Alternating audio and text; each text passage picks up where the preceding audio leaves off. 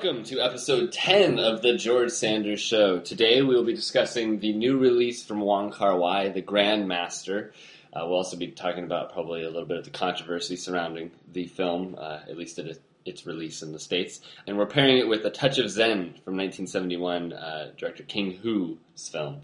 We'll also be discussing the career of Wong Kar-wai and picking our Cinema Essential fight scenes. With me, as always, is Sean Gilman. Hello, Sean. Hello, Mike. I'm pounding a summer can of Coke because I've been up since 5 in the morning, and I say let's just start this baby right with a little talk about the Grandmaster.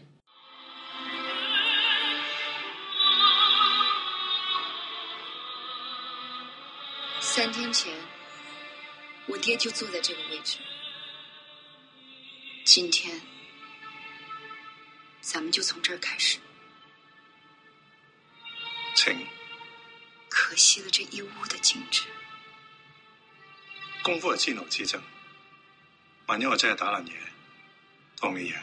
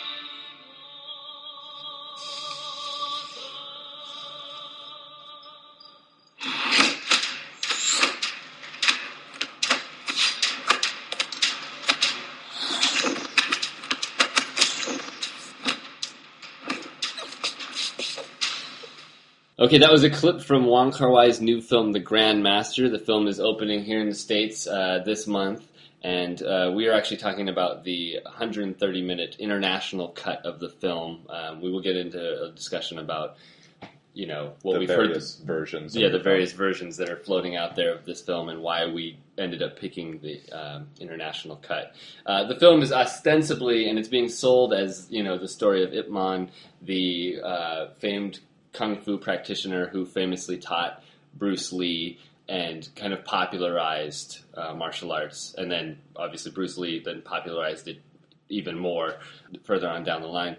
The film stars Tony Leung as Ip Man and Zhang Ziyi as Gong Er, the daughter of another famed Kung Fu practitioner from a previous generation. The film has been sold as a biopic, and this is not the first film to follow this character. There's been is it a trilogy now? There's actually 4 other Ip Man movies that have come out in the last 5 years. There's 2 by Wilson Yip and 2 by Herman Lau. Yeah. The 4th one, the second Herman Yao film, just came out this year, and I hear it's really good, but I haven't seen it yet. I don't know. I haven't seen those movies either, and so, but I assume they're more conventionally a biopic, because this movie, let's get into it. Let's just get into it, Sean. Sure. It's not a biopic at all. Or at least it's not about Ip Man. Yeah, it's a biopic about Gong Er more than it is about Ip Man. That actually took me by surprise. Like this movie was not what I expected it to be, and I should have known that going in because it's a Wong Kar-wai movie, and Wong Kar-wai doesn't make movies that are what you expect them to be.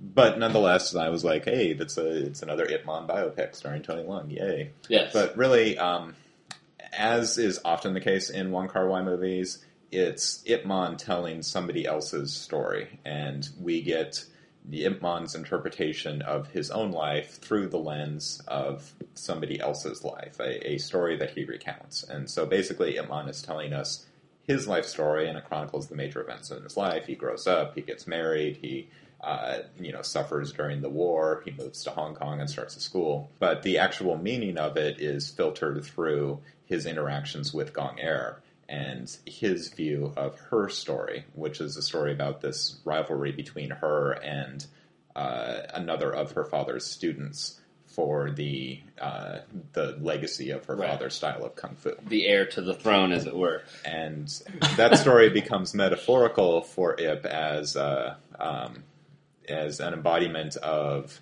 the transmission of Chinese culture through the Japanese occupation and through the kind of westernization and refugee status that he finds in Hong Kong. And for me, I was on board when I, heard just, Wong Kar-wai doing Ip Man, starring Tony Leung. I was like, I'm there, it's going to be awesome. But I am so glad that he pulled a bait and switch here. I really am, because I found this story so much more fascinating than I think a traditional biopic would be. And of course, like you said, a Wong Kar-wai biopic would never follow those, tried and true, major story points. Major story points. And so I was, once I realized what was happening with this thing, I was like, oh, this is great. This is a treat, It took me a long time to realize that. Like, I did not watch this movie under ideal viewing conditions. Like, I really wish I could see the full 130-minute cut in a theater. Instead, I watched it on a laptop with the little 5-month-old baby kind of squirming next to me, so I was kind of distracted. So it took me a long time to kind of get where it was going. But once I did, I was able to like settle in and really enjoy it. But I was a little confused for the first hour or so of the movie. Mm-hmm. But I have enough faith in Wong Kar-wai that he knows what he's doing, and so I was like, I'm willing to go wherever he's going to take me, and it paid off. It paid off.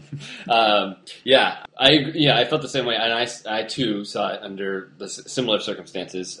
Swap out a 5-month-old baby for a 5-year-old dog, but they're pretty much the same. They're pretty much the same, and I watched it at 5:30 in the morning, which is not ideal. And then in particular, I hate watching movies on a laptop or a iPad or whatever. The bigger the screen, the better. Absolutely. So the bigger the screen, the better for me. And I tried in vain for a couple of days trying to hook the laptop up to my new TV, but I had the wrong cables, and it was a disaster in the making, and it didn't end up working out. But this movie in particular, I wish I could see on the big screen of recent films that are coming out or whatever. It's just, Wong Kar-wai doing kung fu stuff is just going to be the most beautiful kung fu you've ever seen in your life. And seriously, I haven't seen as many martial arts films as you have, not even close. But this is, to me, this is the prettiest kung fu movie I've ever seen in my life. Even watching it on a 13-inch MacBook, it's absolutely gorgeous.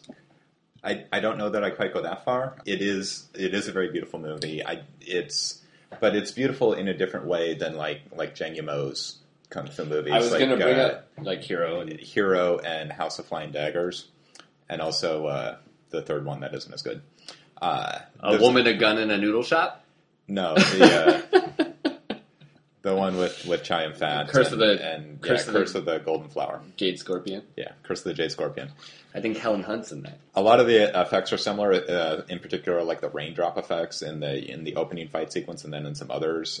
It's very similar to the scene in Hero with Donnie Yen and Jet Li. But one thing that makes the Grandmaster unique is the kind of lack of color. Like the distinctive thing about the Zhang Yimou films is that they're so colorful, and so many of the fight scenes are built around a particular clash between colors, like red and yellow or green and blue. But the Grandmaster is all black and white. Mm-hmm. Like Tony Leung is wearing like a white like straw fedora or something with like an all black kind of robe outfit, and most of the people he fights are also wearing all black. So it's a very monochromatic look to the film, and I thought that was an interesting choice for Wong Kar-wai, who's also noted for his use of color and makes very, very colorful, very striking films. To have it be muted like this, and I think that is exemplified in throughout the film. There are these scenes where a picture will be taken, and the camera will be a static shot, ostensibly the photo being taken, and it'll slowly turn into black and white, like literal black and white. Yeah. But it's such a subtle change that it really shows that the color palette is so muted. You don't really notice it at first, and it's just like, oh, this just casually went into this black and white, and it's. But for me, the reason I think it's the most beautiful is I like the Zhang Yimou films, probably not as much as you do. I know you're a big fan of those. I liked Hero, and I liked House of Flying Daggers. I didn't see the third one. But there's a poetry to Wong Kar-wai that you're not going to get in those movies. Those movies, pause it, put it on the wall, frame it. It's gorgeous to look at. But when I say beautiful, I mean it's just every movement. And this is another thing is Wong Kar-wai takes as much time filming the preparation of a move. You see a lot of like feet getting into the stances, and he spends as much time on that as he does the actual like contact of fist hitting something or whatever. And then he also films the after effects or films from unique angles. You'll see someone hit a board, and you'll see like the nails on the board shake or something like that. It's a totally different approach to his previous martial arts movie, Ashes of Time, which I don't know if I have not seen Ashes of Time. Yeah. Basically, when you're talking about Chinese martial arts movies, there are two kinds. There are swordplay movies, and there are boxing movies. Mm-hmm. Grandmaster is a boxing movie, and then those movies tend to be more realistic, to be more kind of focused on like the actual styles, and they're directed by like former stuntmen like Leung or Jackie Chan or Sammo Hung.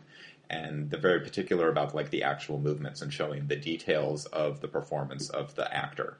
Whereas swordplay movies are more spectacular. They have like people flying around, and some of them they'll like shoot chi energy out of their hands and cause explosions. And they're more kind of just crazy, anything goes kind of super heroic movies. And, this is all a spectrum. There are, boxing movies that have supernatural effects, and there are swordplay movies that are more realistic. But just generally speaking, there's like your boxing movies and your swordplay films. Ashes of Time is a swordplay movie, and he films his action scenes with a really kind of blurry motion, with a lot of slow motion, where it's really hard to kind of make out the details. The choreography is very intricate. It's by Sammo Hung. And if you pay close attention, you can actually see really well coordinated, really beautiful movements that the actors are going through. But Wong and Christopher Doyle, as cinematographer, kind of smear the action, so it's just kind of the swirl of movement that has a great expressive effect. But you're not really like getting the details of actual kung fu fighting. The Grandmaster, though, is totally the opposite. Yeah. It is focused on those details, and the choreography is by Wen Wo-ping, who's one of the great action choreographers ever. Yeah. And so you get all of the details of this very specific, because the actual specifics of the kung fu styles are really vital to what the Grandmaster is telling, not just in its plot, but in its theme. There are different styles of boxing, and Ip Man's Wing Chun style is a very specific form of fighting, and Wong shows you what makes up that form. Right. And it's these very simple movements with a lot of emphasis on footwork, and it's very different from the styles of the Gong family, which are Ip's rivals, right, so to speak. Right. Yeah, and there's that one fight scene where he, there's the guy taunting him where, I've got so many different movements and you only have 3, what good is that? And obviously, Ip Man, incapacitates this guy in, 2 seconds or whatever. But, yeah, and I feel a little bad that we started immediately just talking about the Kung Fu, even though it's very integral to the film. But I really don't think the movie's about that. I mean, there's a lot of fight scenes in there. Yeah. There's, and the fight scenes are fantastic. I mean, they're not just filler. I mean, they are very crucial to the film as a whole and stuff like that. But it really is about, the bigger picture of the film is that story of generations passing on torches, and not just this small family, or not small family, but, the Gong family, but, China as a whole, the whole country, and how it progresses through this, time frame of, the war, and then into the 1950s. The 50s, yeah. Which, to me, I mean, that's what the movie's really about. Wong Kar-wai is part of the Hong Kong New Wave. He was one of the later arriving directors from the New Wave. It kind of started in like the late 70s, early 80s, and at that time Wong was working in television along with Johnny To.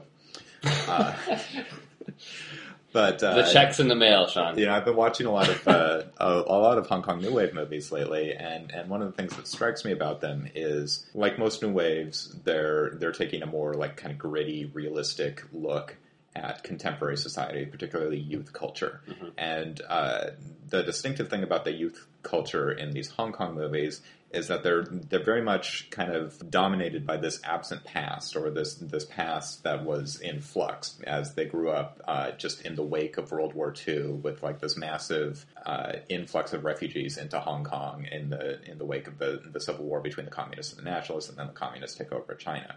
So they're born. This whole generation is born in this time of ridiculous turmoil.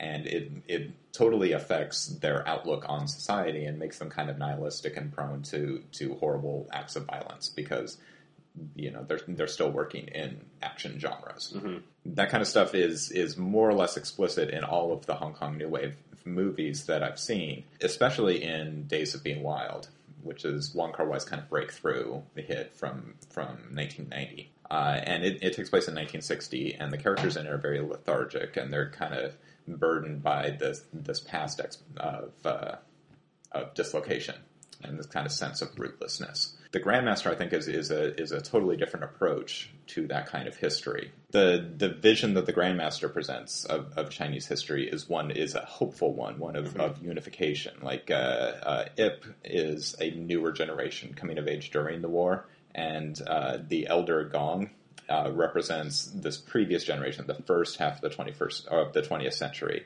when China was subjected to colonization by European powers and then by the Japanese. And what Gong tried to do was unite North and South China, basically the North with like Beijing and Shanghai, and the South with Hong Kong. And he would unite them in their kung fu styles, but the whole point is a kind of national unity in the face of colonization. Sure. What appeals to the elder Gong about Ip, why he wants Ip to be his successor, is because Ip has a grander view of history rather than just being a provincial, we need to unify China. Ip has a kind of universal idea. We can unify, the whole world. We can spread kung fu all over the place. So instead of in the early New Wave films, this history being a burden that this younger generation has to carry and gives them a sense of nihilism, in the Grandmaster, it's a hopeful view of history where we can use our history and use it to integrate it with ourselves and give send things on to future generations. Like the Hong Kong New Wave films are very nihilist. Like there is no future, and like it's all just going to burn. Mm-hmm. But the Grandmaster is incredibly hopeful, mm-hmm. I think. Yeah, I think so too. Did that make any sense at all? No, it did. Yeah. But no, I mean, I agree. I mean, I feel like it's it feels different, and well, that's why I'm saying, like, why do you think that is? I mean, I guess we can't really pinpoint it because we're not in the head of Wong Kar-wai or whatever, but like, can you think of a reason why there's hope in the Grandmaster? It's tempting to give like a biographical explanation for something like that, like Wong Kar-wai is old, so now he's hopeful. But I don't know. Yeah. I know it's a different kind of Wong Kar-wai movie. It's a different kind of approach to history. It's like, even though the central story of the film, the story of Gong Er, is a tragic one. Like, she lives a short life. She, is ultimately consumed by this old world style of thinking. Like, she has to regain her family's honor, even though it leads to her own destruction and it leads to, the destruction of her father's martial arts. She still feels bound by this kind of traditional idea of honor and what she is required to do to fulfill the demands of filial piety. And it transcends that. Like, he looks back on her and he feels sorry for her and he loves her, but that's not how he's going to teach his students. It's not how he's going to continue Chinese martial arts tradition into the future. Well, yeah, you talk about this as, kind of a new direction. At least this singular film is for Wong Kar-wai, but it also has so many elements that harken back to most of his films. That there's that those two characters, they have the same kind of missed connections that you see over and over again in Wong Kar-wai films. Like In the Mood for Love, obviously, and Chungking Express and stuff. It's this kind of doomed. They do love each other. It's never consummated. Just, as he does so often. Well, this is, I haven't read anything about this movie. Like, I intentionally kind of avoided all of the, I'm sure, great stuff that has been written about the Grandmaster over the last month or so as it's trickled out. But from like the little hints I've been gathering, I think it's being interpreted as kind of a love story between Ip and Gong, and I don't know that that's entirely the case. Like, I think that there's an attraction between them, and I think there's a mutual respect, but I don't think it's like a romantic longing that Ip has. Like, I think he's very devoted to his wife. I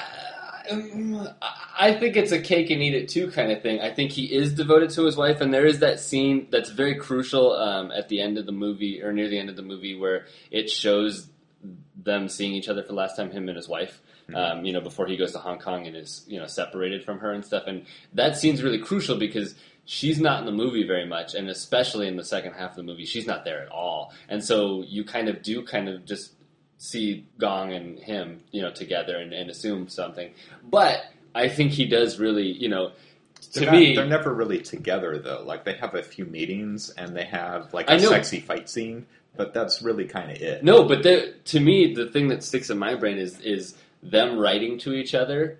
That is some romantic shit where it's like, I'm going to meet you in the snow and learn the 64 hand technique or whatever it's called. Yeah. That is some erotic, romantic stuff right there. I'm telling you, that's hot and heavy. I don't really see that as a double entendre. No, I didn't mean it as a double entendre. I just meant it as, I thought it was incredibly romantic, and it's never consummated or whatever, but I think there is a, what could have been kind of thing going on with them. But they do have ulterior motives. I mean, it's not like, oh, I like you, you like me, blah, blah, blah, we can't see each other or whatever. He does want to learn that technique. That's... Well, he wants to... Or see that technique, as he says. I want to see that technique. He admires it. He admires the Gong family martial arts. Right. Like, he's not going to integrate it into his own because he's, Wing Chun all the way. Right. This is all we need. Right. But he respects her so much, and he wants her to kind of come with him into the modern world. Mm-hmm. Not necessarily romantically, but just, for the good of martial arts and for the good of China.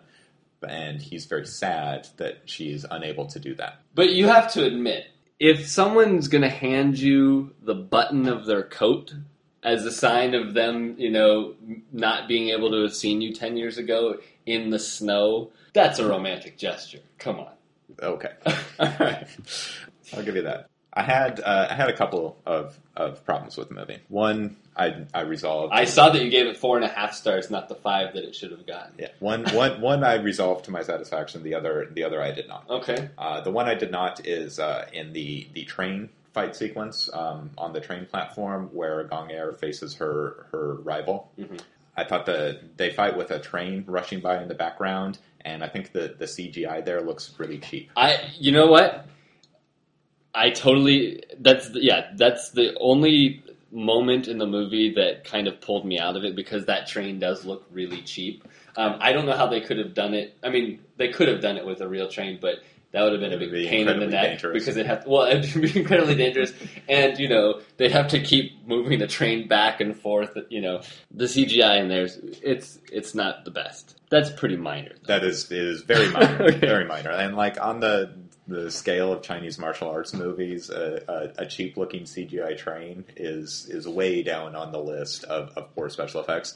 But it does connect to something that I find a little bothersome about kind of 21st century kung fu movies, which is they're very much filled with these digital effects, and they all tend to look the same, and they look kind of plastic and phony, and I'm really uncomfortable with that. Like, I much prefer the older, more tactile, film-based practical effects style. Even if you can see the wires, I'd rather that than just kind of the artificial sheen that a lot of the 21st century Hong Kong movies have. Well, yeah, I'll agree with you on that. Not even just in martial arts films, but monster movies and anything down the line. I will always prefer the tactile to the CGI. CGI is rarely done well. But you didn't. But did you feel that? Did this movie seem plastic and artificial to you? At times, and that scene was the biggest outlier. Yeah. But some of like the raindrop effects, I'm like, really? Oh, Sean, I don't know about that. I think that scene minus the train, that scene's awesome. The fights are great. What's your favorite fight in the movie? Terrific. What's your favorite fight scene in the movie? I'd probably go with the first fight with Tony Leung and Zhang Ziyi. that where they're evenly matched. But yeah, I don't want to spoil the fight, but that was a good fight, and it's got like the most romantic scene in the film, which is when their heads slowly pass by as she's like flying through the air, and it's That's my pick too. It's very sweet. And you know what's awesome about that scene is there's some great lines in this movie. A lot of them spoken by her. A couple I wrote down, but in that scene right before they fight, she just says, without any preamble, she says, "Pity about the decor," you know, and you know she's talking about we're about to break this place apart because we're about to fight each other, and then I forget what he says, but he says, "Don't worry, we won't." Oh no, if we break something, breaks, you win the fight. Yeah, and that's just super cool. The other problem with the movie I had, which I resolved to my satisfaction this morning as I was thinking about the film, is the character of Razor, played by Chang Chen. Mm-hmm. And he's a very minor character, but he's the only one other than like the three major characters to get his own kind of intertitles. And there are scenes with him that don't involve any of the principal characters and that don't seem really connected to the larger plot. Now Zhang Ziyi meets him briefly on a train. He's basically like an assassin working for the nationalists as they resist the Japanese and then against the communists. And he ends up fleeing to Hong Kong and killing a bunch of people and opening a barber shop. And the last we see of him, we get like an intertitle that he started teaching students. Right. And then we never see him again. Right. What do you make of Razor? Yeah, well, Razor did really confuse me. I mean, like I said, I just watched the movie this morning, so I'm still kind of formulating stuff in my head with this. First of all, that first scene with them on the train, I thought was great. Yeah. I thought it was really great. The way she, snuggles up to him or whatever. You get the feeling, and Wong Kar-wai is notoriously poor at planning out his movies. Right. Like, he'll shoot a whole bunch of stuff and then piece the movie together later, like a Terrence Malick will do, or Jean-Luc Godard did once in a day, where he was like writing the script every morning before shooting. You get the feeling that there was a much longer movie with much more of the Razor character in it. Well, and probably Ip Man too. I mean, it may have started out as more conventional, like you said, Terrence Malick, where it's people always talk about the initial script, and it was this perfectly composed, wonderfully written thing. And it's not on the screen at all. And, that's probably what happened is he saw the Gong Air stuff and was like, this is the meat and potatoes of this thing. You know what I mean? Right. But, I mean, that may be. But he's still left. He's still in there. Like, yes, absolutely. The three Chang Chen scenes. And he didn't do that by accident. So I'm, like, trying to think of how did these work? How did they relate? And I think they have to be there for contrast. Like, they contrast to Gong Air and they contrast to Ip Man, and what Chang represents is the strain of martial arts, the strain of kung fu that became criminal, that became corrupted by association with triad organizations and organized crime in Hong Kong in the post-war period, and Ip is the counter to that. So we have three kung fu masters. We have Gong Air, who's stuck in the old world. We have Chang Chen, who's stuck in the underworld, and then we have Ip Man, who's in this ideal world. Right, he popularizes and stuff. Yeah, it's. I don't have anything else to say to that because I think you're right. I think another filmmaker would have had like Ip Man meeting Razor in the street, and they would have like a conversation. Like Ip's like, "You're being immoral," and he's like, "I'm going to do what I'm going to do," and then they'd fight, and it would be unresolved. Right. But that scene isn't in the Grandmaster, at least not this cut of the Grandmaster. Yeah, and let's talk about the cuts here because now we haven't read too much about the film, but from what I gather, Harvey Weinstein, in his efforts to streamline the film for American audiences, he's cut out, and correct me if I'm wrong on this, he's cut out most of the stuff about the occupation, and I think like the more like the broader cultural events, and made it more of a streamlined like martial arts thing. I could be wrong about this, but I think he didn't think American audiences would understand what was going on with the occupation and stuff like that. Yeah, I actually don't know what he cut out. The only thing I know for sure that he cut out is the scene where Zhang Ziyi's bodyguard, who is this With the monkey? this old guy with a monkey, he tells his story, how he was the last executioner in the Empire before it was replaced by the Republic in the early 1900s, and Gong's father had like taken him in, even though he was an executioner, so he was like not Well respected in this new non-imperial society. His father took him in and gave him like a role and a purpose to his life, and so it's this interesting story. It's, not only is it connecting Gong and Ip to this older, even much more older Chinese society, but it's also showing how a martial arts community can give like meaning to a person's life. So yeah, Harvey cut all that out. That's stupid. I didn't know that. That scene. One thing, I think that scene is very. I wouldn't say very important to the movie. I think it's definitely important, and I think it plays into the larger themes of the film. And it comes during the end of the film.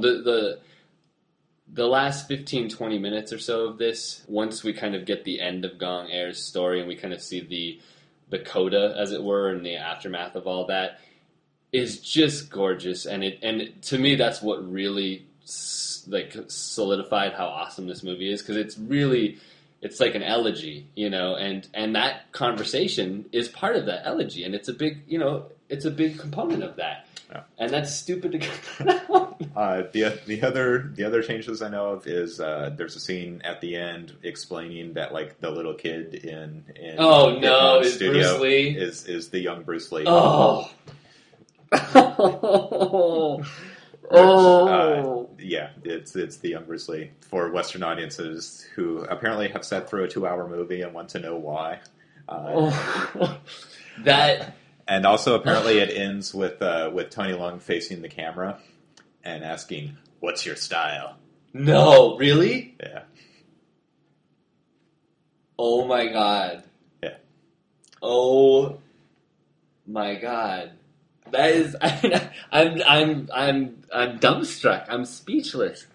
So yeah, I don't know. I mean, I imagine the U.S. cut is fine because there's enough good stuff in the movie that it would be hard even for Harvey Weinstein to ruin it. But I don't know. You could ruin it by having him turn to the camera at the end of the thing and say, "What's your style?" Well, what he wants to do is to have the movie be accessible to as wide an audience as possible, and in order to do that, he's going to make it less weird. He's going to make it less distinctly a Wong Kar-wai movie and make it more like exactly what you expect. So, like, we both went into this movie expecting a biopic about a kung fu master, and what we got instead was this kind of wispy elegy about the history of China and the way forward that doesn't really have much to do with who is ostensibly the main character. Right. Harvey Weinstein thinks that people are going to be really mad if that is their experience of the movie, whereas you and I are both like, great, it's not what we expect.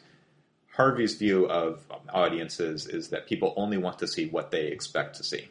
Yeah. So he's going to make this movie as generic as possible. And Wong Kar-wai, for all of his talent as a filmmaker, as a writer, as a director, as a composer of images, is totally incapable of making a straight genre film. No, he couldn't do it to save his life. His movies have to be Wong Kar-wai movies. Like, right. Even going back to his first film, As Tears Go By, is this plot is as generic a heroic bloodshed plot as can be. It's basically the plot of Mean Streets, but it turns into this like lushly romantic love story. Mm-hmm. In the center of the film with like this 15-minute long sequence with the Cantonese cover of Take My Breath Away repeating over and over again. And Wong Kar-wai cannot be contained by genre. So for Harvey Weinstein to try and make his movie more generic he's going to lose. Yeah, even the American cut of the film, I'm certain, will play like a Wong Kar-wai movie and leave audiences dissatisfied. It'll leave Wong Kar-wai fans dissatisfied because they didn't get to see the real version, and it'll leave American movie fans dissatisfied because they're like, why isn't there more fighting? Right, it's still weird. Yeah. I mean, we've talked about this more than anything on this show in the 10 episodes we've done so far, the Harvey Weinstein cuts and stuff. And I'm running out of ways to say the guy's just really shooting himself and shooting everybody in the foot with this, and it's just, I cannot fathom how he can't realize what he's doing here. He's convinced he'll make more money this way, and maybe he will. No, I don't know. I'd pay to see this thing in the theater at least twice. And if my money... It is opening in Seattle tomorrow. It's playing at the Varsity, the movie theater where 15 years ago yesterday I started working. Wow, 15 years ago yesterday. Yeah. Congratulations. But you can rent the Chinese version, the 130-minute cut, at Scarecrow Video, just a couple blocks away from the Varsity. That's right. It's cheaper. They've got a couple copies over there, so we definitely recommend you check out the Chinese version, and hey, maybe go see the American version at Varsity too. Well, I would be interested to hear if anybody that's listening to this has seen both cuts and can kind of fill us in, because I'm too much of a snob to do it. If we had done any research for this, we would see a lot of articles out there I'm comparing sure the too. two versions. But yeah, I mean, the only things I saw were, I saw reviews, I think, like on the Dissolve and stuff, where they kind of allude to it, but I don't think they'd actually seen the... David Ehrlich, I think, at film.com has a lengthy article about why the American cut of the Grandmaster is terrible and you shouldn't watch it. That I think I haven't read yet, but he got a positive response on Twitter. Well, so I'm looking forward to reading that. There you go. Well, maybe we can link to that in the notes for this show. Yeah, I have like 20 Grandmaster links bookmarked that I'm looking forward to reading, and I'll link to some of them in the notes for this show. I haven't seen too many 2013 films that are officially 2013 films. We discussed a few episodes back on, we listed our top 5 2012 films that are only being talked about now. But if we're talking seriously, the calendar year, something on IMDb listed as 2013, The Grandmaster is easily my favorite film of the year so far. Well, I've seen 3. And The Grandmaster is much better than the Top of the Lake TV series. And Baz Luhrmann's The Great Gatsby. My question for you, though, is this. If Drug War were an officially a 2013 movie, would you prefer Drug War to The Grandmaster or not? Grandmaster is better than Drug War. I will go the other way. It's very close. It's very close. Don't get me wrong. It's a battle of... I do want to see... This is another thing of me endorsing The Grandmaster is I finished watching it maybe 4 hours ago, and I'm already ready to watch it again. Like, I really want to... I really want to watch it again. Let this movie pour over me, so... I want to go to Scarecrow and rent it. Yeah. Well, tying in with The Grandmaster today on the show... This is how my brain works. I'm very literal-minded. So I was like, what kind of music should we get for this episode? And I was like, oh, you know what? I've got that DJ Muggs Jizzak collaboration, the Grandmasters. So this is, last week we ended the show with some really bad white boy hip-hop, so we're trying to rectify that this week. So here's a cut off of Grandmasters. This is called Unprotected Pieces. Groundbreaking case that lasted for another day. Fast money, expensive cars, topless bars, movie stars, and executives with fat cigars. Record labels that ain't stable with low appraisals, and a lot of burned bridges due to fragile cables. Quite often, unpredictable things can happen. Well aware of the sudden danger, they start scrapping. Violence can erupt within the blink of an eye. As a 3-night reign of terror light up the skies. Other uprisings are in the years of making. The young start sizing up the hood and get the taking. A high voltage power line surrounds the gold mine. Soldiers on the front line who sell dimes and whole nines. Many times enjoying themselves much too much to hit the clutch before they pull out on such and such. It's a very unforgiving environment. Cause 1 out of 2, they get an early retirement. For many different reasons, the tell of the tape is uneven. What they perceive as a prank has stopped them from breathing.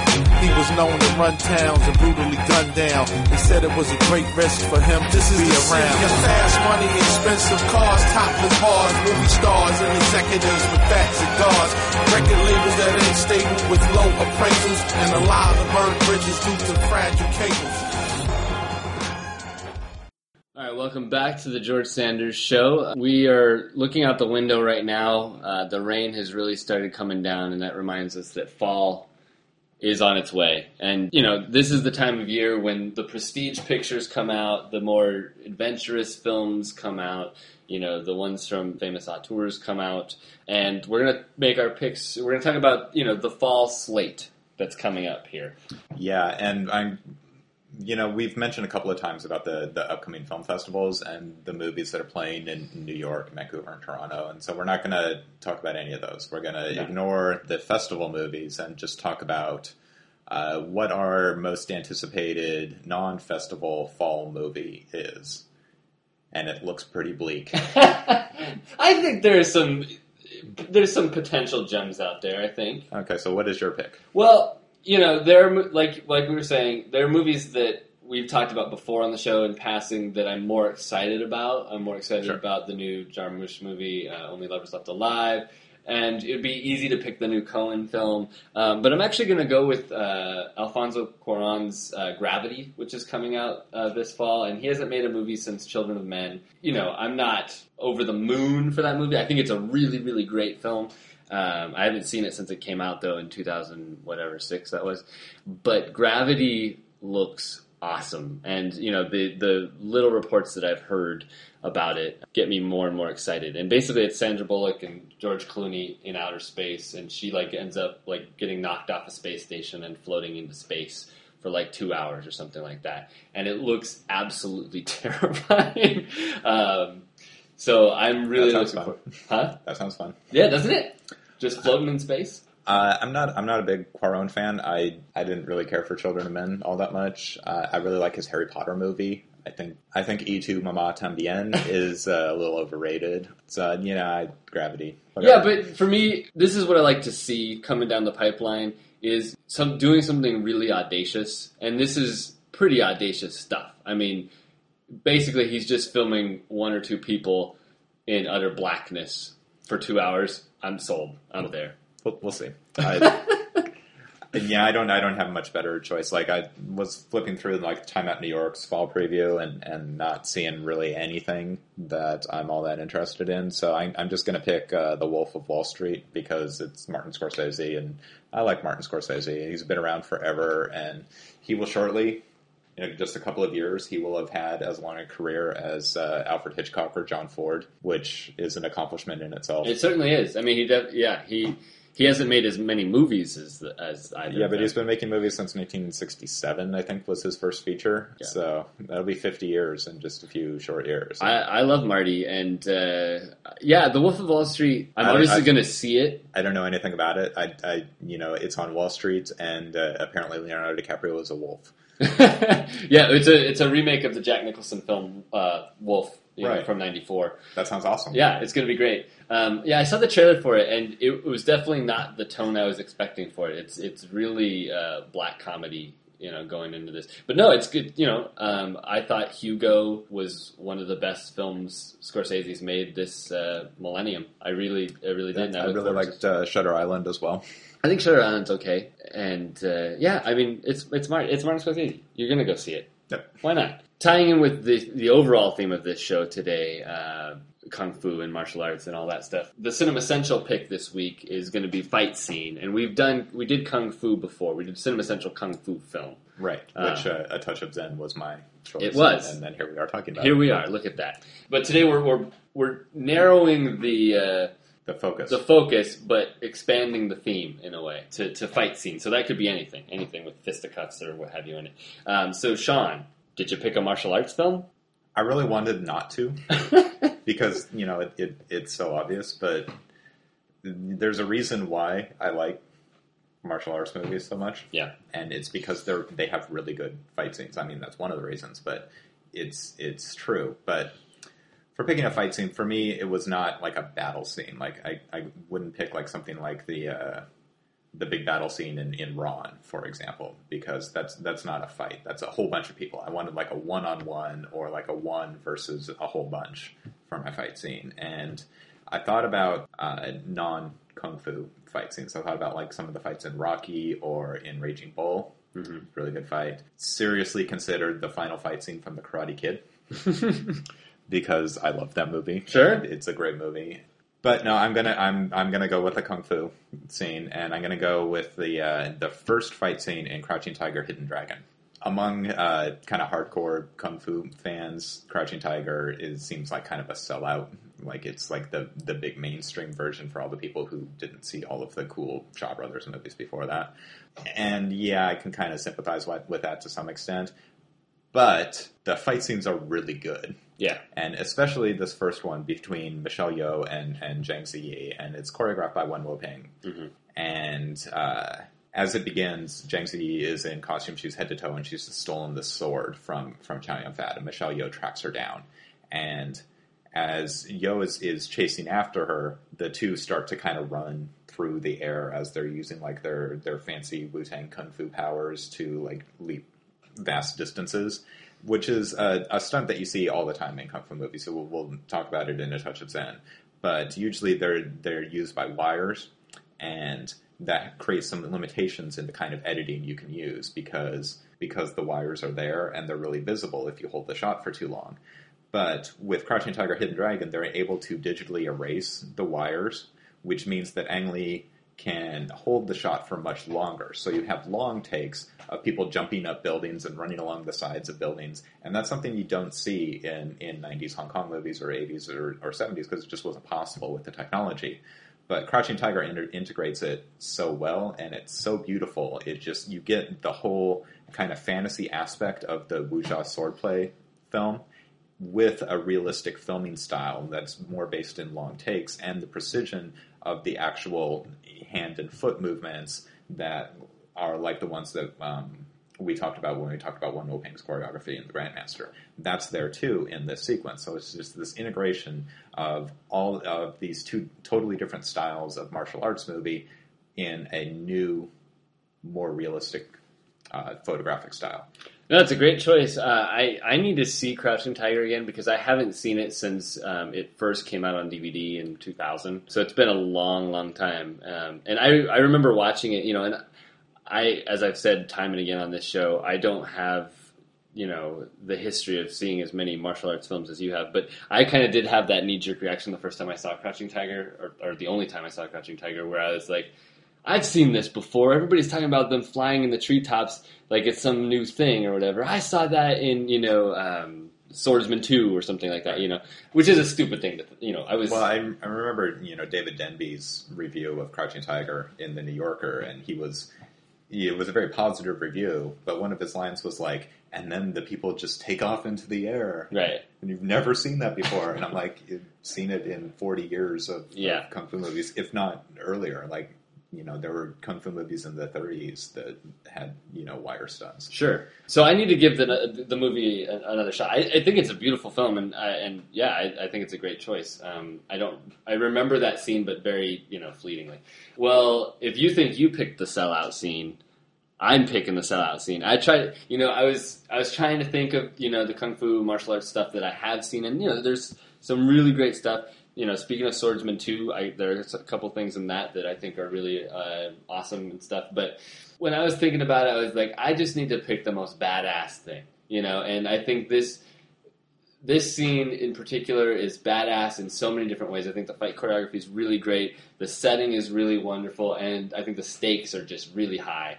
And so I'm being the white boy that I am, and I'm going Quentin Tarantino's scene from Kill Bill Volume 2, where Daryl Hannah's character fights the bride in that trailer. I mean, they're in this little trailer, so it's really tight and taut scene, and they're smashing through walls and stuff, and just the way he raises the stakes in that scene to, once Uma Thurman rips out the only eye that Daryl Hannah has left and leaves her blind, scrambling around, and locks her in that trailer with a briefcase full of snakes.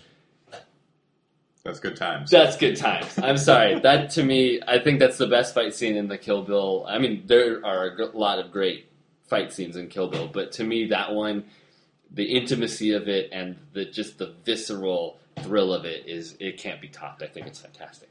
That's a good pick. I like all the fight scenes in Kill Bill, and Kill Bill is very much kind of like a Crouching Tiger kind of movie. Like it's the old kind of grindhouse exploitation violent movies done with like a fancy budget and I mean, Crouching Tiger's budget was $17 million, which is huge by Hong Kong standards, but minuscule by Hollywood standards. Yeah. But, just everything about the production value is much more sumptuous. And it's the same with Kill Bill in relation to the revenge flicks that Tarantino is basing it on. That's a good pick. Thank you. And I do want to do a brief shout out here. I wanted to highlight or say thank you to Edgar Wright. I just saw The World's End last Thursday. The first fight scene in that movie, and I'm not going to go into it too much in depth, but it's great to see that people are still making really great fight scenes, and not necessarily in martial arts films. There's the scene. The first fight scene in the film comes about halfway through the film in this pub restroom, is just absolutely bonkers, and it's super fun, and it's a really great set piece. And I think Edgar Wright is one of the better action filmmakers out there right now. So I'll tell you what my second choice was, and which I probably should have done just to throw you a curveball, is from the movie The Miracle Worker, the Helen Keller story. Uh-huh. Where Annie Sullivan, her teacher, is trying to get her to sit at the table with good table manners, and Helen just freaks out. I remember that scene. And just kind of thrashes Annie all around the room and just destroys this whole room. Like, Annie sends the whole family out, and she's just going to make Helen sit at a table, and she refuses. And it's filmed like an action scene, like a Lau Kar-leung would film it with like this elaborate choreography and destruction, and it's a fantastic visceral fight scene that is probably the best fight scene to come out of classical Hollywood, just in terms of like the actual combat of the two people. Sure, yeah, no, there are some great fencing scenes, and like with like Basil Rathbone and Errol Flynn, Captain Blood or something. Yeah. Mm-hmm. But really, just physical violence in a Hollywood movie is very rare. Yeah. But it's intense. Miracle Worker. Yeah. So let's move on to our person of the week, Wong Kar-wai. And, obviously we talked about Wong with the Grandmaster. So you haven't seen Ashes of Time. You have seen In the Mood for Love. I've seen, I think, I should look at a list. I think I've seen roughly half of Wong Kar-wai's films. And I was thinking about this on my way down here today. If I'm thinking of all of the ones that I have seen, besides Happy Together, which I like but I don't love, I think every other Wong Kar-wai movie I've seen, 5 stars with a bullet. Like, I absolutely adore it. He's one of my favorite filmmakers, not just contemporary filmmakers, but of all time. I think he's just the bee's knees. I feel like it's been kind of trendy to discount Wong Kar-wai in recent years, kind of starting with the reception at Cannes of My Blueberry Nights, which was his first English language movie. There kind of started to be like a Wong Kar-wai backlash, whereas he had been this critical darling for 15 years before that. And now you just kind of, make fun of like the gooey romanticism and the narration and the lack of like a clear plot structure and the digressive nature of his films, whereas those had been virtues when it was Chungking Express and Happy Together, and when it wasn't Nora Jones. That bothers me. Yeah, I haven't seen My Blueberry Nights. I do want to see it. It's on my list. I just haven't gotten around to it, and I know that was the reception of it and stuff. But that doesn't deter me from seeing it. I'm really excited about it.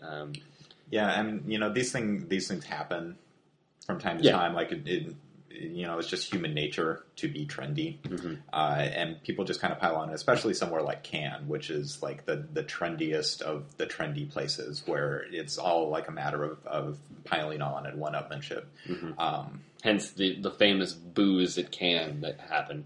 Yeah, and it's my experience that you're best off just ignoring everything that comes out of Cannes. Like, it's just not. You just don't pay attention to it. Sure. It's all hype. Good, bad, indifferent. Just ignore it. Yeah. Just wait to see the movie yourself. But what is it about Wong Kar-wai's movies that you like so much? If I start breaking it down into the individual components, I'll just start rattling off everything. But I love, obviously, his visual palette and the way he films things. There's stuff that he does like in Fallen Angels and Chungking Express, which, those two movies are of a pair. But he does those things that I think other directors, if I saw it in their movies, it would be kind of clumsy, but he does those kind of like slow motion things and the picture's kind of a little fuzzy or whatever. And And I think it's just, I mean, the way he employs it, it's just fantastic. His music selections are phenomenal. And I actually want to talk about this during the Grandmaster. There's some wonderful music in that thing. Yeah. But it's not the kind of pop music that we're used to. Right. With Wong Kar-wai movies. No, there's actually one piece, and I can't remember where it happens in the film, but it's this really dramatic classical piece.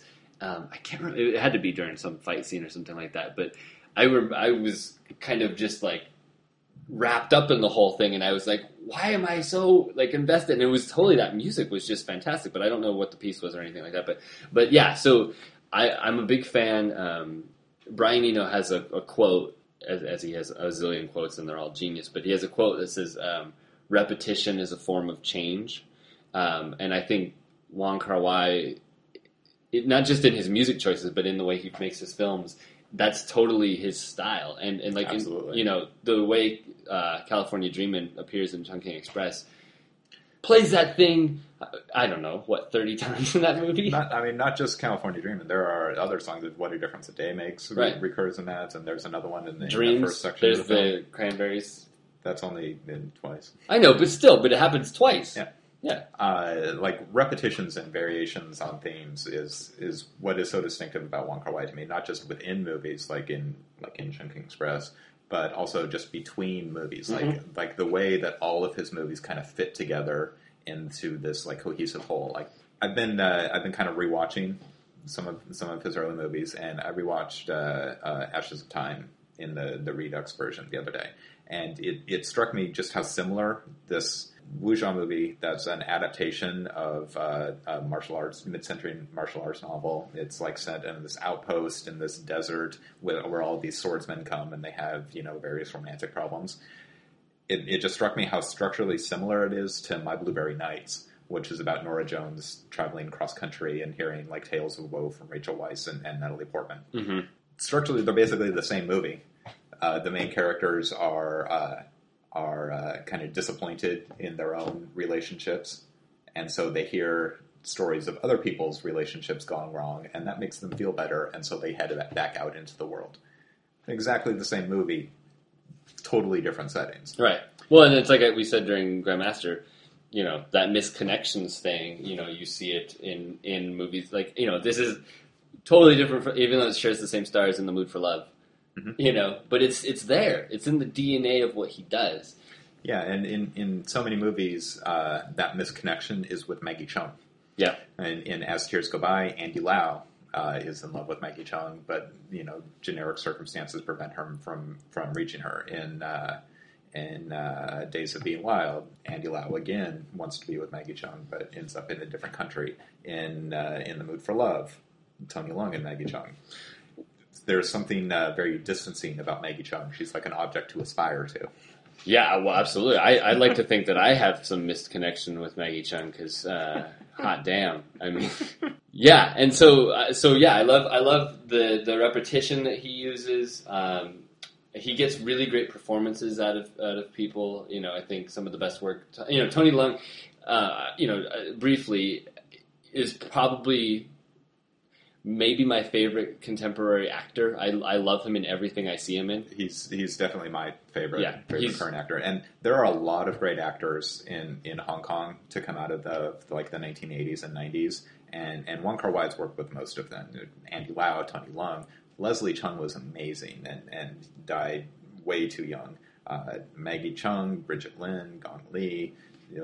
Wong Kar-wai worked with all of them and got great performances out of all of them. Takashi Kaneshiro, the other Tony Leung, Jackie Chung, Zhang Ziyi. Zhang Ziyi's her best work with Wong Kar-wai. In 2046, she's amazing, and she's great in the Grandmaster. She's fantastic in the Grandmaster. I think she has to carry the real weight of the Grandmaster. Tony Leung, because it's her story. It's her, and she's the one that goes on a journey, a real journey, and she's the one that has this like turmoil because you don't really, Ip Man is kind of a more reserved, passive kind of guy, just in his nature or whatever. She's got some heavy lifting to do here, and she kills it. in this, and he really brings that out of her. And Zhang Ziyi's been really absent from U.S. screens for a long time, since Memoirs of a Geisha, which is a bad movie, but she's very good in it. Yeah. She's been working, but it's just those the Chinese movies that she's been making just haven't really made much of an impact here in the U.S. So it's great to see her back after. She started out her career with such a great string of movies. She was in Zhang Yimou's The Road Home. She was in Crouching Tiger, Hidden Dragon, which made her a big star, and then a small role in Hero, and then the main role in House of Flying Daggers. It's wonderful to see her again. But her best performance, I think, is in 2046. Yeah, she's really fantastic, and you can't say enough about Tony Leung. Like, there's not a Chinese language director who has not worked with Tony Leung, and he has not been phenomenal in any movie. Have I ever told you which is a grammatically awkward sentence, but it means that Tony Leung is awesome. Tony Leung is awesome. I might be the only person that sees this, but I have a pitch for a movie that I've been throwing around for a few years now. When they finally make the biopic about President Barack Obama, you can't pick somebody better than Tony Leung. I really think I can see that. They have the ears. They have the ears. They totally have the ears. He would make a great Barack Obama. He can't do it in blackface, though. No. No. I think we can all, after I'm not there, I think we can handle just Tony Leung being Tony Leung as Barack Obama. Yeah. All right. So if you had never seen a Wong Kar-wai movie, or if you met someone who had never seen a Wong Kar-wai movie, which one would you recommend? That's a good question. I mean, In the Mood for Love is my go-to pick, is my favorite of Wong Kar-wai's films.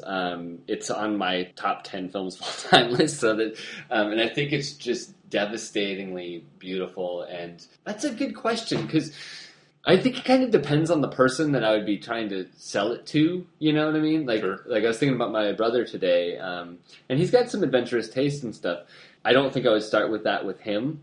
I could actually see pushing the Grandmaster his way and getting into that. And I actually just recently watched Fallen Angels. Fallen Angels kind of gets a bad rap, because it's, It's a great movie. It's fantastic. I think in a way it might be a good place to start, because the thing with Chungking Express, which is fantastic and was the first one that I saw.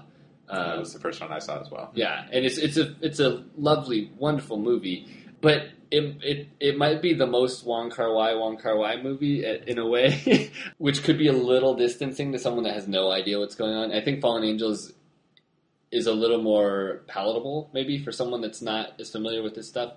It's got such a wild visual style, though, with like the crazy fisheye lenses and Takashi Kinishiro running around, like not talking, but making people. It's funny, like massaging pigs. Yeah, making people serve him ice cream, and then Laurie Anderson on the soundtrack. It's it's such a good movie. So basically, I think I just gave you 7 answers for that. But what would you pick? I would probably pick Chungking Express. Yeah, just because it's like the second greatest movie of all time after Seven Samurai. But In the Mood for Love seems to me to be like the most conventional Wong Kar-wai movie. If there's a Wong Kar-wai movie for people that don't like Wong Kar-wai movies, it would be In the Mood for Love. Not that it's not a great movie, because it is, but I think it's the least Wong Kar-wai-ian. Okay, I could buy that. Yeah, I mean, if you say that statement as you're not denigrating the movie by making that statement. No, not at all. It's an amazing movie. Yeah, I mean, I think it's absolutely phenomenal. And In the Mood for Love, it appears to be like the consensus Wong Kar-wai movie to see. Like it's the one that got the most votes in the Sight and Sound poll. Like I think it was just outside the top 20. Mm-hmm. Might have actually been in the top 20. I don't remember. Mm-hmm. Either there or Chungking Express. Chungking Express is just so great. No, it's fantastic. It's really good. I don't know if I really liked it the first time I saw it. I don't think I fully appreciated Chungking Express until I saw it on the rewatch, which I think I've seen it a few times now, and and that's another thing about Wong Kar-wai that I think is one of his strengths, is his movies are so rewatchable, and not in a way, they're the rewatchable movies that are like comfort food, like Back to the Future, which is also an amazing film. Wong Kar-wai's films you can watch over and over and over again, and you get something different out of him each time. And there's so much to chew on, and there's so much to just and that's a byproduct of his digressive style, of his refusal to impose like a simple plot or narrative structure onto his films. Like they contain so much that, you know, this time when you watch it, you latch onto this character and their story, and then maybe next time it's a different character, or maybe it's just this one little moment this time that you see, you know, reflected and buried throughout the film. Like there is always something more to be gained from a Wong Kar-wai film. Yeah, you could just live in his work, and it's really great to live during a time when new Wong Kar-wai films are coming out, and you know, you can get excited about. You know, it like Terrence Malick, although Malick's been a lot more prolific as of late. You know, the anticipation, you know, can be a little excruciating at times, because I think, you know, the Grandmaster was announced like 5 years ago officially, and every year I would put it at the top of my most anticipated films list, and every year it would be pushed back further and further, and it'd be like, oh man. But, well, I'm still waiting for Ho Xiaoxian's wuxia film, which is supposedly in production, but we'll see. Yeah. Well, go see every Wong Kar-wai film. Yep. Cool. We're gonna listen right now to a clip from our next movie, King Hu's A Touch of Zen.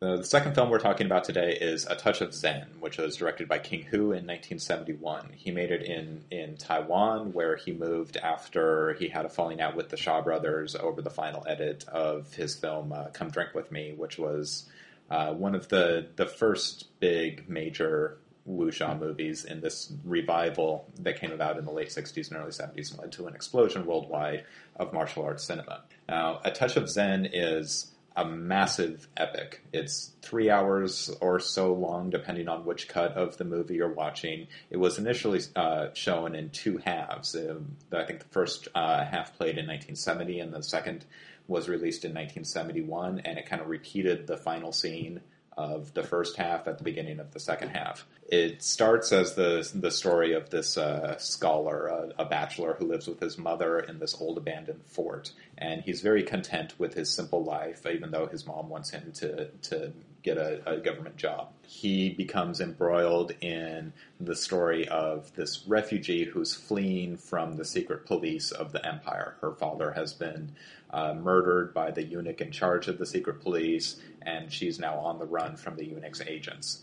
The scholar helps her out. There's a big battle, and then the movie becomes something else entirely. So you had never seen this film before. This is probably the third or fourth time that I've watched it, so I knew what to expect. Mm-hmm. How did it treat you? How did it treat me? Treated me just fine, Sean. Went down like a fine wine. I really liked this movie, and I really didn't know anything about it. You picked it as a Cinema Essential a few weeks back for your Kung Fu film, and that was the extent of really me knowing about this film. I heard the title bandied about or whatever. So I went into this pretty much cold turkey. I even sent you an email earlier in the week. I didn't realize it was over 3 hours long, and I said that this is the worst possible week since I've been watching these slapstick double features every night. Worst possible week for me to watch a 3-hour martial arts film. But I hunkered down, and I had no idea where this movie was going. And that's one of the things I really liked about it. And I think the filmmaking is so confident here that King Hu just teases out elements as you're going, particularly in the first hour. It's kind of almost, at least my viewing of it, was like a mystery. Because I was like, who are all these people? There's no fight scene for like the first 50 minutes of the movie. Yeah. It's character building, it's setting the stage, and there's this mystery of, is there a ghost in the house? Is it this girl? What's the story with the girl? Who's this guy who's trying to have his portrait painted? Right. There's something going on there, but we don't know what it is, and we're almost as much in the dark as Ku is, the artist, the scholar artist guy. We learn a few things a little bit ahead of him, but for the most part, we don't know what the heck is going on here, which I think could be off-putting to some people, especially because it's like a third of the movie is built around that. I think it's fine. I love long movies. I love being wrapped up in a world, and I didn't feel like this movie dragged at all. I think it's actually very I wouldn't say taut, but it's it moves along steadily and flows naturally. I think it doesn't seem like it's a 3-hour movie. No, it really doesn't. At least to me, and I have a patience for slow moving movies, so. Maybe for somebody else. Mileage may vary, but yeah. No, but I agree with you. And I think part of that is that first hour is quote-unquote the slowest hour. So it kind of builds you on this slower rhythm, and then it kind of culminates at the end of the first half with that fight in the bamboo scene, the forest, which you were mentioning in your intro, and I wrote down bamboo fight so nice they showed it twice because then it ends.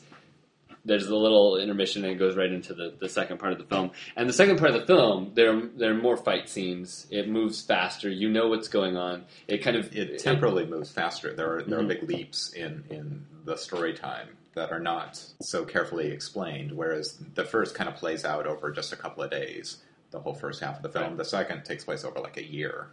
And the second hour, I mean, if I was going to, simplify this, the movie's kind of like a few different kinds of movies. The first hour is like a mystery. The second hour is kind of like a war film that kind of culminates in this battle. There are a couple of big fight scenes in this, but I'm thinking of the one where they booby trap the compound, as it were.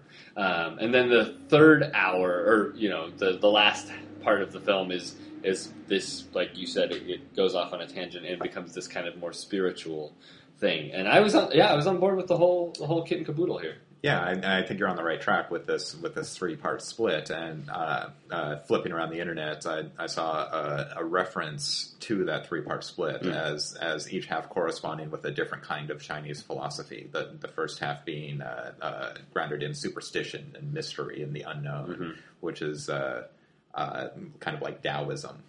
It's an earlier Chinese religion. Sure. And the second part being the more having to do with like the politics of the internal politics of the empire, and also the warfare as Ku is planning the defense of the fort against the eunuchs' men.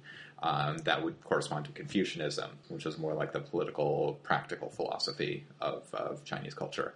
And then the third section, which gets into very kind of symbolic, allegorical, spiritual elements involving this monk who comes to the defense of Ku and the princess, or I guess she's not really a princess, but the woman he's protecting. That would be Buddhism, which is the later dominant Chinese religion that came along after Taoism and Confucianism had already been established. Yeah. So it's this progression through the history of Chinese thought, as well as just being a really cool action movie. Yeah, it's a very, very, very cool action movie with some really great fight scenes that are very different from one another. Yeah, it's totally engaging. We can talk about some of the fight scenes. This is like I said, this is a swordplay movie. It's or a wuxia film, which is people can jump really high, and it's a different kind of jumping than you see in Crouching Tiger, Hidden Dragon. Although this movie is a huge influence on that, and I kind of want to talk about that a bit. But there's more use of trampolines. And it's actually really cool. Like there's like the scene in the forest.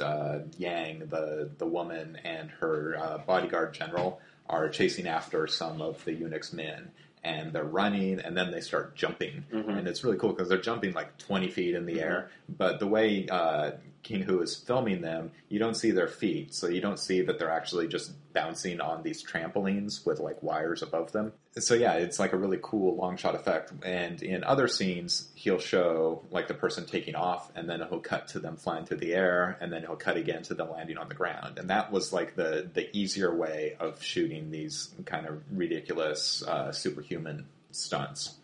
But I like the long shots. I just like there's that one on the kind of rooftop. bounce over there. Yeah, where they're bouncing around like Tigger or something like that. Yeah, it's great. It is really great. Well, I want to talk about... I guess we could talk about the fight scenes. To me, I wrote down...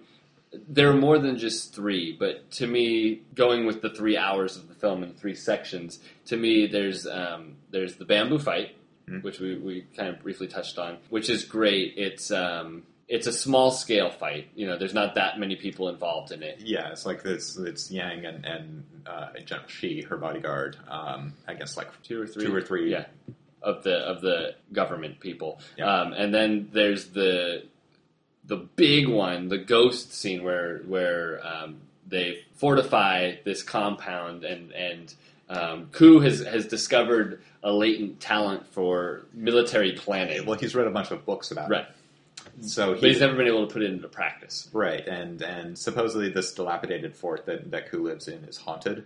So he gets his mother to spread rumors that they've like seen ghosts, and the eunuch's men actually believe it because they're superstitious. So he sets all these elaborate traps for them to come in at night and scare them while the general and the woman kill them all. Right, and incredibly elaborate. I mean, the work that he must have put in to get all these, corpses that pop up and ringing these bells and stuff. And then so there's that scene, and then there's the final, like, I wrote down Buddhist fight, which is the most emotional, obviously, because there are plenty more deaths in the ghost one, but the deaths here hit home a little harder, and it kind of culminates in the film. Which I asked this during Grandmaster, but is there one, because they're wildly different. Is there one that you really think shines above the rest? No, and it's hard to say given the current version of the film that's available is very poor. It's a very substandard DVD put out maybe 10 years ago. Yeah, and for the big central action sequence, the print is so murky and it's so inky black, it's really hard to make out the kind of details that are going on in the fighting. Like, you have to really strain to watch to see the people moving in the shadow, and I think it's entirely just because of the poor DVD. Like, if Criterion or somebody came along and remastered the film, I think that scene would be a lot better than it plays. Like, you have to kind of give it the benefit of the doubt watching it on the crappy DVD. I agree with that. I was going to touch about this, and we talked about this right before we started recording here, but I complained when we talked about Ride Lonesome about the day for night shooting and how it took me out of the movie. Sure. And you brought this up when I came in, and I said I was going to talk about this. I preferred the murkiness here to the day for night stuff in something like Ride Lonesome because sure, it's dark and it's really, really hard to see, but it felt like night to me. And that, to me, works a lot better than just, like, tinting the picture or what have you. And you're right. I mean, I watched it in the afternoon, and there was sunlight streaming in, which is my least favorite way to watch a movie, but like I said, I didn't have any other opportunity to see this thing. But I was on board with it. I think you see enough in this crappy transfer to get you going, and I really like the end of that scene where they end up killing the leader, and you do see enough of that to really that takes place in a candlelit interior. So yeah, you get more of it. Blood streaming on this tablet and stuff. So that being said, like, that's kind of disqualified because I don't think I'm really getting like the full experience of that scene. If I got to pick a favorite, it's going to be like the first appearance of the monk, the abbot, played by Roy Chow, and it's not a big fight scene at all. Like, it's a flashback scene His monks just kind of appear among these rocks as the eunuch's men are chasing the girl. And he just kind of gets in the way. And people rush at him, and he just kind of turns them aside, and he looks just totally disinterested and just flips them around, and he looks bored with these worldly affairs of these men who think that they can fight him. That's my favorite. I love Roy Chow's performance in the movie as a whole, but in that scene in particular, I think he commands the screen, and it's super badass. I mean, seeing him just disarm these guys without even breaking a sweat. He barely even looks at them. No, barely. And that happens later at the end of the film too, when he's challenged and he's like, I'm not going to, mess with you or whatever, and he starts to walk away, but then he's, forced to engage in this fight, and he does the same thing, and it's the coolest way of doing it, this blasé, like, oh, I'm better than this, but I'm still going to kick the crap out of you kind of thing, is really great. What I want to talk about this movie, and what the biggest tie-in for me with the Grandmaster this week is, I was really gratified to see two films with such strong female leads, characters in them. In here, I mean, Miss Yang, as she's called in the film, she is badass, man. Yeah, she's played by Xu Feng, who's one of the bigger stars of the period. Like, because he's making the film in Taiwan, he doesn't get the whole, stable of Hong Kong actors. Sure. Taiwan's film industry was much less developed than Hong Kong's was. And he had made Cheng Pei Pei a star with Come Drink With Me. And having strong female heroines is a King Hu trademark. Mm-hmm. Like there's Cheng Pei Pei in Come Drink With Me, and then also in the follow-up Dragon Gate Inn, I believe it's Xu Feng also. And these movies were wildly popular, not just in Taiwan and Hong Kong, but throughout Southeast Asia. So this kind of tradition of the female heroine can be traced in a lot of ways to the influence of King Hu's movies. I mean, there were female heroines before him. Sure. But he really, goes out of his way. I mean, she's the ass-kicking Buddhist monk abbot. It's hard to top the badassery there, but she's, really awesome. And you see why, and what's great is Ku is so ineffectual, and he's such a nebbish kind of nerdy guy or whatever. Right, he's picked on by his mom. Like, the exchanges where his mom is trying to get him to take the test to become a government official are exactly like the exchanges on Seinfeld between George Costanza and his mom. Georgie! She always wants him to take the civil service test so he can get a job as a postman. Right. And that's exactly what Ku's mom wants him to do. Right. Well, she has a great line, and I actually wrote this down. Before we know anything about Miss Yang, in that first hour, the mom wants to set him up with her. And he's like, I don't know, or whatever. But he's very smitten because she's very pretty. Absolutely. Yeah. But his mom's argument is, quote, she has no friends and you're a lonely nut. So do it. I mean, that's logic right there. Yeah, the mom is hilarious. She's fantastic. She's really great. Ku is a really fascinating character because through the first hour of the film, he's the main character.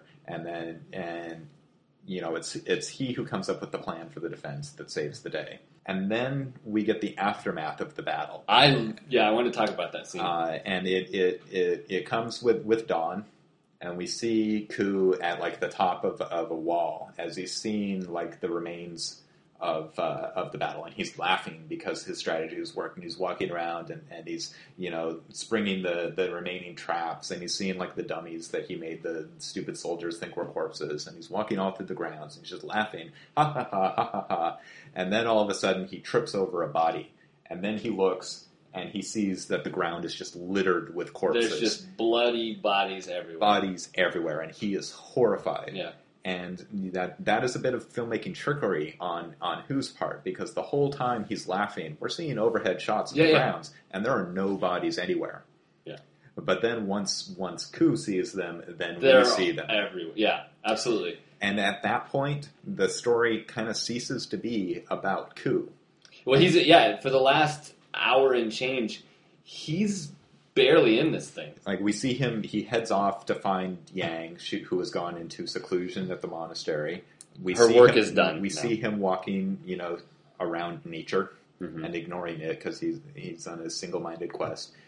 He's just about to get to the temple, and he's given his child and sent away. Yep. And, that's kind of the end of his story. Yeah. He comes back in, he's resting by a river or a stream or whatever, and there's a warrant or something out for his... Right, but that's just that's just plot necessity. Like, his character is done with that realization that he has killed all of these people. I don't think he's necessarily done, because I think, and if we're going to get into it now, we might as well, the ending of the movie, where, he disappears, he's gone. And I guess to set that part up, there's this, I don't know exactly what his title is, the villain in the last He's a general. Just a general guy. He ends up having a fight with the abbot and Yang and her, second in command or whatever, that results in the abbot, who's kind of been this impervious, awesome ass-kicking dude, getting stabbed. And...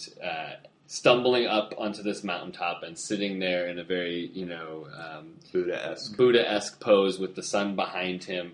And the images, are like all psychedelic, the colors all flipped and reversed and negative and stuff. And it goes off on this crazy psychedelic journey, which is fantastic. But why I'm talking about that in regards to Ku is he does show up in that last... There's a montage where it shows each character that's still alive looking towards that Buddha person, and they show him. And I think, even though, ostensibly his story is done much earlier in the film, I think that's his real closure too, as it is for everybody else. And he's got the baby, and he falls on his knees, and I think that's when he gets it. You know what I mean? Yeah. So, take that. Stick that in your pipe and smoke it. But let's talk about that. What I mean about his story being done is just that, like, his plot, right? Sure. Story, okay, like his role as an active figure in the movie that we're watching. And I think that's his really spiritual journey doesn't end, and that's kind of the whole point of Buddhism. Well, and I liked how this movie kind of disposes of him. Mm-hmm. I like it when films, or whatever, novels or what have you, will just suddenly be like, well, we're done with you. We're gonna follow this person for a little bit or whatever.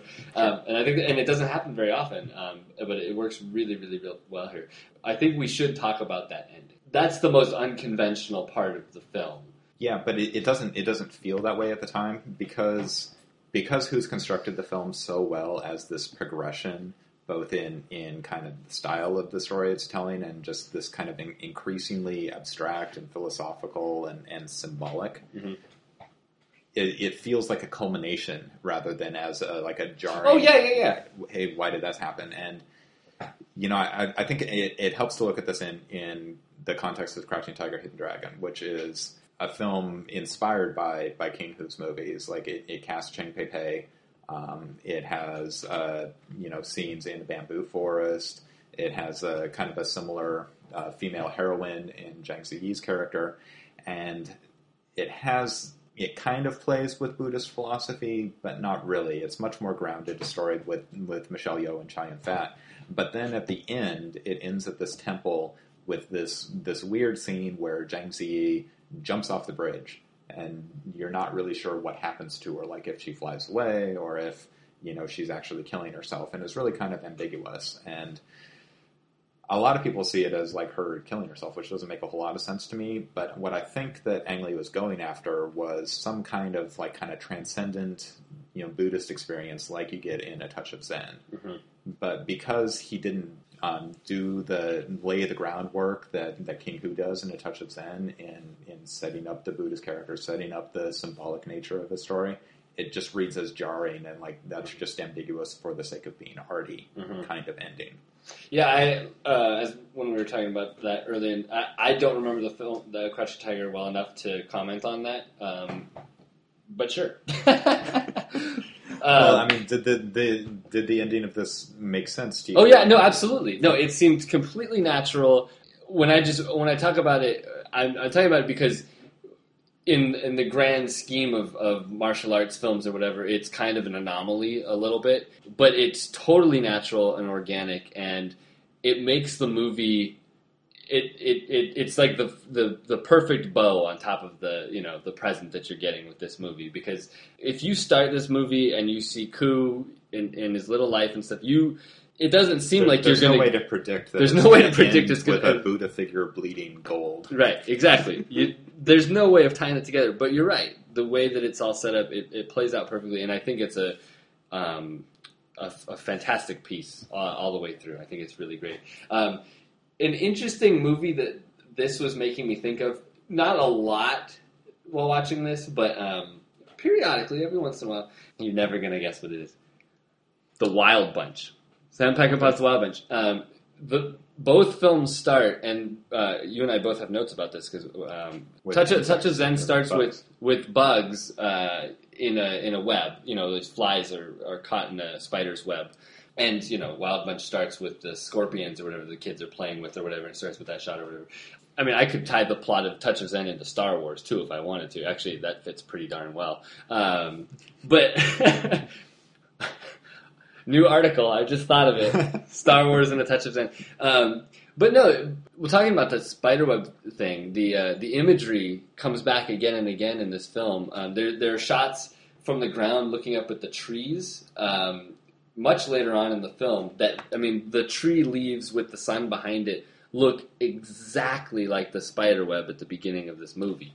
Yeah, their natural world and just photographs of it, just either aside shots like in the opening, just shots of nature by itself, or just nature integrated with the settings that the characters find themselves in. Like that dilapidated fort is just overrun with tall grass and weeds, and one of the abbot's like special power seems to manifest itself by him like moving his head from side to side, and you get lens flares of the sun shining behind him.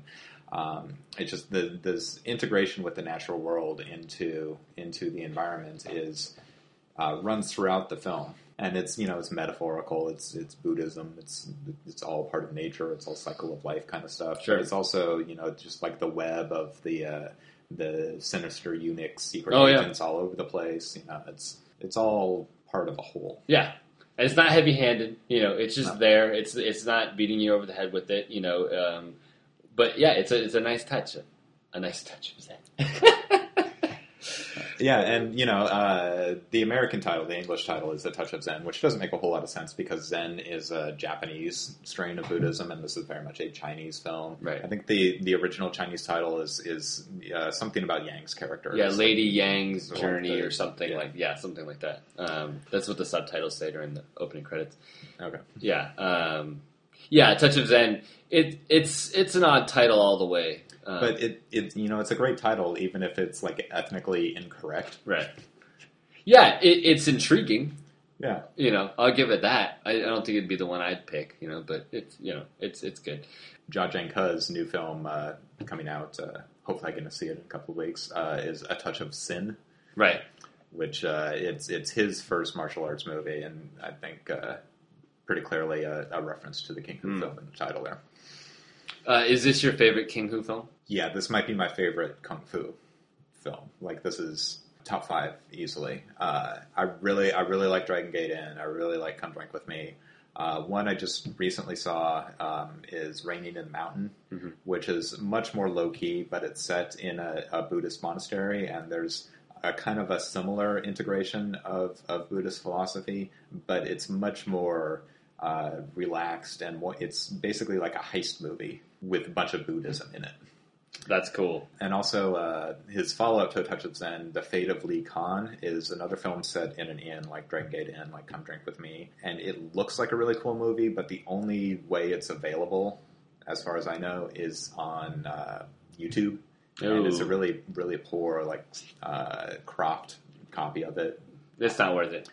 Yeah. Eventually, hopefully, it'll see the light of day in a better release. And I hope that this does too. I don't think the DVD of this. I don't think people should avoid the DVD of this, but it's definitely it does hinder the movie a little bit. It will be great when a remastered Blu-ray of A Touch of Zen comes out, but don't wait for that. Just go watch it. If you want to see like your first King Hu movie, though, I'd recommend Dragon Gate Inn, which is similarly not in a great copy, or Come Drink With Me, which is the only King Hu movie available on Region 1 DVD in a very nice edition from Dragon Dynasty. Thanks, Harvey. Well, with that's our discussion of Touch of Zen. We're going to listen to a little bit more of the Jizza DJ Muggs collaboration. This is Destruction of a Guard, featuring a chorus from Raekwon the Chef. A man died holding some dice that he was shaking. Had the bank stop, but no valuables was taken. Shot at 8:45, but he died at 9. The video was the most precise witness to the crime. Pop, pop, pop, when it's shot, who's to blame? 3 get dropped, then removed from the game. 1 get knocked, now his whole life has changed. Cause he's so far from free in the world that seems strange. Pop, pop, pop, when it's shot, who's to blame? 3 get dropped, then removed from the game. 1 get knocked, now his whole life has changed. Cause he's so far from free in the world that seems strange. The story had a familiar ring of truth, but it needed a little more tangible proof. He was blown off the map behind an aggravated kidnap. Shrapnel everywhere, the bomb was gift wrapped. The problem had became increasingly urgent, since the product was nothing but bags of detergent. In all the years of war, this was the most vicious battling, mainly fought from up close. A bundle burglary, to no surprise, just another sloppy murder that was in disguise. Now they could do nothing but hope and pray that the boys don't come through with the scope and spray. Valuable time comes with the price to pay. Smoke on the deserted street, just a mile away. Hustling with those cannibals right from the start. That'll rip out your heart and consume the fattest parts. Under the watchful eye of federal agents, collecting cans while they was disguised as vagrants. Not knowing that a prisoner had held the key of a co-defendant who was so far from free. Detectives search into a distant past of a young gun who made the block grow fast. Now those ducks who were cooked that came home to roast, the suspects would see. All right, thanks, Mr. The Genius. If you're in London this weekend, you got to go take part in Monster Weekend at the British Museum. They're having outdoor showings of the Hammer films, Dracula and The Mummy, with Peter Cushing and Christopher Lee. That sounds like a lot of fun. Yeah, and you can actually go into the museum and see all kinds of cool, like, scary exhibits, like mummies and stuff like that. Oh, wow, that sounds like super fun. My pick this week, it's a local one, and it actually doesn't start until September 6th, so I'm kind of cheating here, but it's going to be a week-long presentation at the Northwest Film Forum in Seattle of Heaven's Gate. Tying this in a little bit with Ishtar last week, Heaven's Gate is one of those, epic bombs. It's a film that I've actually never seen. I've been really interested to see it, and Criterion just came out with that reissue of it. And I'm not afraid by the running time. I'm not afraid by any of it. I think it looks fun. Have you seen Heaven's Gate? It's fantastic. It's one of the great westerns. Yeah, I really want to see it. So it's playing much better than The Deer Hunter. It's playing September 6th through the 12th at the Northwest Film Forum in Seattle. Next week on the show, we are not going to be reviewing any movies. Instead, we're going to be talking about our hypothetical, if we had a Sight and Sound ballot this year, top 10 lists. Yes. So I'm still figuring out how I'm approaching that. I'm starting to lean towards films that I think I champion. That they're not the go-to picks, but the ones that I feel like I cheerlead more than other people do. Yeah, I haven't started at all. I'm still trying to decide which is going to occupy the honorary Steve Guttenberg film slot on the list. So, if you have any ideas, if you have your top movie, your top 10, feel free to send it our way. You can send us an email. Our address is thegeorgesandersshow@gmail.com. We're also on Twitter @GeoSandersShow. And you can leave us a comment on our website, thegeorgesandersshow.blogspot.com. So yeah, till next week, here's George.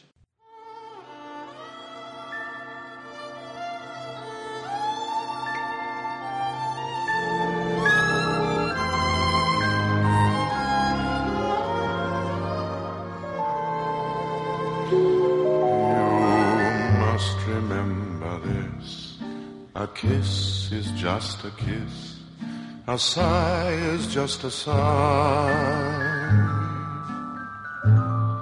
The fundamental things apply as time goes by.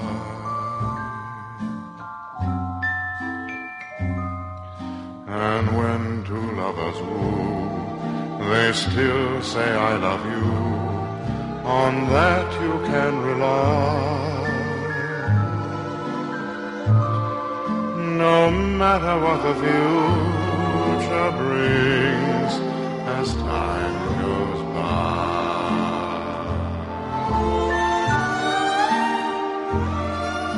Moonlight and love songs never out of date, hearts full of passion, jealousy and hate.